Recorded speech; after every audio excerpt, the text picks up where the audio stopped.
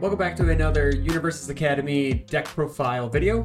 My name's Chris Smith, and I've been doing a set 2, kind of not like a deep dive, but every week I've been playing a different set 2 character at locals for at least 1 or 2 events, iterating on the deck as I go. These aren't finished products, so these are just more of like a locals level, like, I guess, locals level type deck. There are a few decks that I will iterate on more and come back to as the set 2 format evolves. One of those is like a Death Toga I'm working on. Don't know when I'm going to get to that one, but video-wise, but I have been playing it and changing it up as needed. But this week we're going to go with Neito Monoma off of the good symbol. He is a very interesting character to where you get to steal your opponent's abilities, which is really neat when you hit them. So that kind of just led me into the good symbol, because the good symbol has some really good throws right now, and that can guarantee his once per game. So I guess I'll go over the event I played him in. It was a 3-round event at a locals. There was like 5 or 6 of us. I fought a Shoto 2, a Bakugo 2, and an Eraserhead. I went with ended with a 1-1-1 record, which kind of, I guess, fits the character, because he's kind of, 50-50 in a way, because if he doesn't touch anybody, he's kind of just that guy who goes 1 damage. Shoto 2 was great, because when I hit him, I got to add range to anything with Monoma's ability, and then give stuff stun 2. And then, of course, I got to just go +2/+2 on any attack. And then I got to recycle my throws by adding them back to my hand via Shoto's ability. Bakugo, I really didn't do too much with it. I have a couple Fury attacks.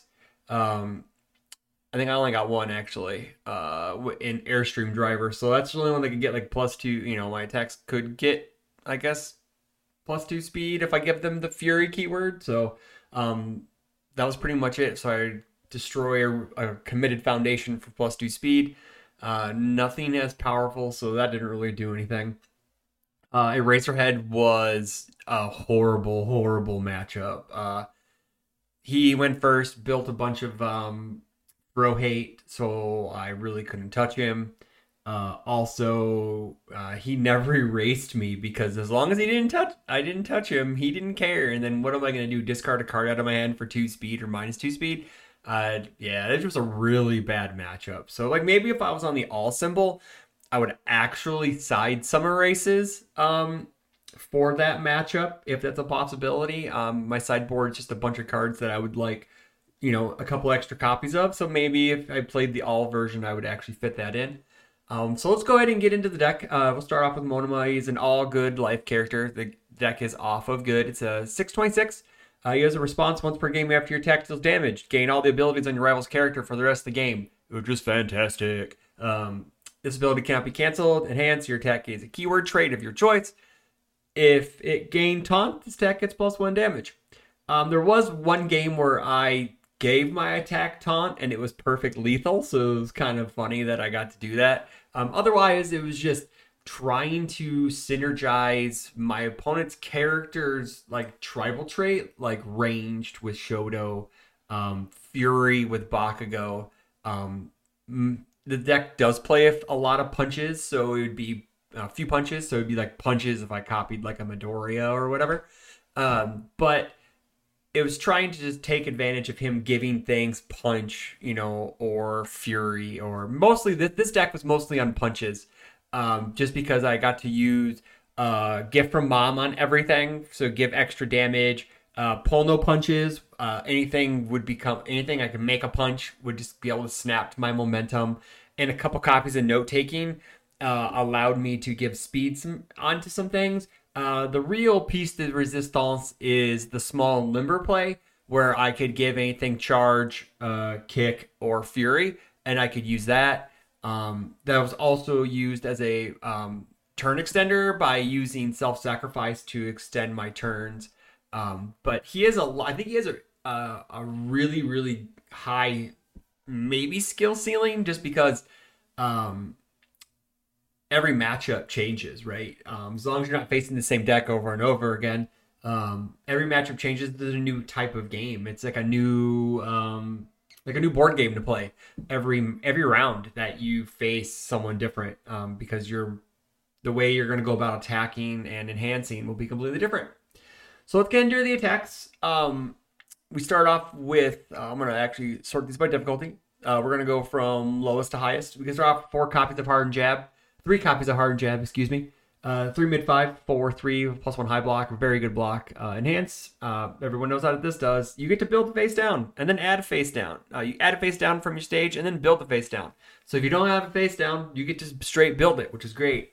It allows you to go a little deeper on turns that you don't have any face downs. It also readies face downs that are committed to pass checks. All around solid card. And keeping with the meme or theme of the deck, we're playing 3 copies of Copy Harden, +2 high block that will be relevant later. 4 high for 3. It is a 4 difficulty 3 check. Breaker Slam. Breaker was really good. Slam didn't really matter. Add 1 foundation from your stage to your hand. This attack gets 3 damage. So if we wanted to get some extra damage, maybe we built an attack down with Hardened Jab. This allows us to reuse used foundations. One of the bread and butter attacks of the deck, Invincible Class, the 4/3, 3 high 3, +2 high block. Again, going to be relevant later. It's a throw. You lose 2 health, it gets 3 damage. So it's a 3 high 6, 3 high 7 if you give it taunt. Also can cancel a non-character enhance during this attack step. Not too bad. It's a quirk pack card off the box topper, so it may be a little hard to get unless you buy a lot of boxes, or they're actually pretty cheap once the set's been out. Usually those quirk pack cards are pretty cheap. 4 copies of Back Alley Haymaker. If you're running Earth, Good, or Life, you are probably running 4 copies of this. This card is, I guess the kids call it cracked. It's a 4 mid for 5 difficulty 3 check, +2 high block. Again, a lot of high blocks on our attacks. Enhance, draw card. Charge, EX punch, stun 2. Draw 1 card or build 1 foundation with a printed difficulty at 0 from your discard piles. We are playing more than just 4 zeros, so we are going to be able to cycle in zeros from our discard pile or draw cards if we don't have any. This is a great opener. You can give it taunt. You can give it whatever. Like, one of the cool things was I played this, gave it range, so it had stun 4, which was pretty neat, and +2/+2. So it became a real beast of an attack later on in the game against Shoto. 2 copies of Airstream Driver, 5/3, 1 low block, 3 high 6, charge, Fury, Slam. Enhance, discard 1 card from your rival's card pool. This attack gets +3/+3, so obviously people like to block your stuff because they don't want to take full damage off of throws. They block a throw, you play this, you hit them for a lot of damage. Plus, it has a nice seal ability on an asset or foundation for a momentum. Now, the real beast of the deck, Facepalm Takedown. It's a 5 difficulty 3 check, +3 mid, block, 2 high 6, throw, combo, high block. So that's going to really play into the other high blocks. So basically, we could lead with any of these other 4 attacks, then play Facepalm to get this extra little bump of damage and stun. So combo enhance. If you've dealt damage this turn, this attack gets +2 damage and stun 1. So unfortunately, it's really only guaranteed if we hit them with Invincible Clasp, because Copy Harden's a mid and is usually blocked. And then, Hardened Jab is. And then Copy Harden's only a 4 high 3. And then it becomes like a 4 high 6, 7. More often than not, they're going to try to full block that, knowing a Facepalm Takedown's coming. But for the most part, if you play Back Alley Haymaker, stun them, put some speed on it if you're able to, that's usually going to hit. Invincible Clasp, going to be guaranteed activation of this enhance. We're not All Might, so we don't get the bottom part. But this ends up being a pretty nice attack at a 2 high 9 if we want to give it taunt. Or if we're able to give it Fury or Charge, we could use Small and Limber. We also have Harden to give an extra couple points of damage if we need to. Gift from Mom if we put Punch on it. There's ways to really pump this attack up if we need to. Going into our foundations now, we're going to go, we play 7 zero diffs. 4, it can't be fixed. It's a staple on any of these symbols. Stun hate's always going to be relevant. It has a +1 high block for some reason. So it's always going to be in the, I believe this card will probably always be in the MHA format index on this symbol, unless something else comes out that just trumps this card, which I don't know how, because a stun free build or a committal free build, amazing. We got 3 copies of Recovery Girl's Kiss. Flip, gain 1 health. It's really fun when you start using this, flipping it, destroying it with self-sacrifice, then bringing it back in with Back Alley Haymaker, then grabbing an extra health. There are a few instances where you're going to need that 1 or 2 extra points. It kind of, as a 26 health character, your life is very precious, and you need to find a way to stabilize the bleeding sometimes. 2 copies of Resistance, staple from set 1, Stun Hate, DR, damage reduction, Breaker on block, which is really nice. And then, we pack 2 more on the sideboard because stun is really, really relevant now. It's going to be one of the main kill conditions or game plans going forward, I believe, in set 2 format.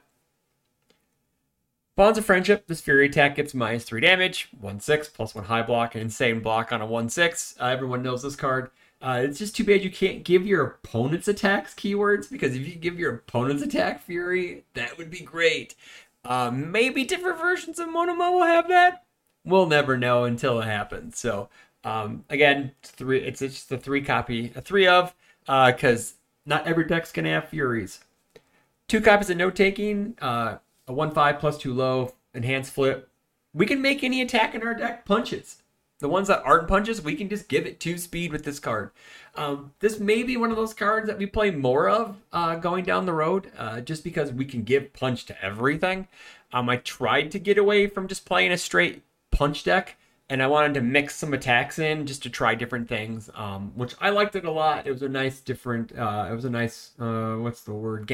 mini game inside the game that my opponent does not know when I'm going to use this, so unless I call punch. So they have to always be prepared for extra speed. 3 copies of Self-Sacrifice. I believe this card will probably also always be around in the MHA format. It's a 1/5, 1 low. Great block. Destroy a foundation. Attack gets +1 or -1. Again, this combos really well with Small and Limber, because you can destroy a foundation and ready all your copies of Small and Limber to either further your turn offensively or defensively. 3 copies of Destined for Mainstream Success, another staple from set 1. Deck scouting's great. So if you don't want to check an attack, call attack. If you need a foundation for some reason and you don't want a 5 check on top, call foundation. 2 copies of High Value Target. I'm kind of iffy on this card. It's great that it counts as 2 for passing blocks. But I guess it's more of a niche card. Like if you're going against Evil Gaze decks or like Shigaraki or anything like that. I guess this would come in handy. But it's always nice to have an extra foundation on top of a foundation. So, it's always great. My favorite set 2 card, Small and Limber, 4 copies, 1/4 +2 mid, enhance your charge Fury kick. Attack gets +1/+1. Again, we can give any of our attacks these keywords, so this card's always live. Also, it has that great ready response that I love to take advantage of. I think this card is the best card in set 2. Back Alley Haymaker has a really good case, but I don't know. 2 copies of You're So Obvious. Damage resets are great. Speed resets are great. The 4 check's kind of poopy, but we live with it because it also has a low block and it saves our butt when we need it.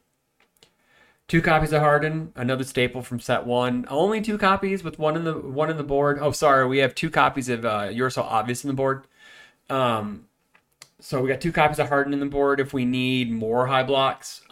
This is a great block card. Block, next attack, it's -2 damage. So some preserving our 26 health is always awesome. Plus it gives us extra damage on our throws. Gives it +2. It's too bad we can't give the word hardened into anything. Because then it would get 3 damage and that would be insane. 2 copies of gifts from mom, plus 1, plus 3 damage for a discard of a momentum.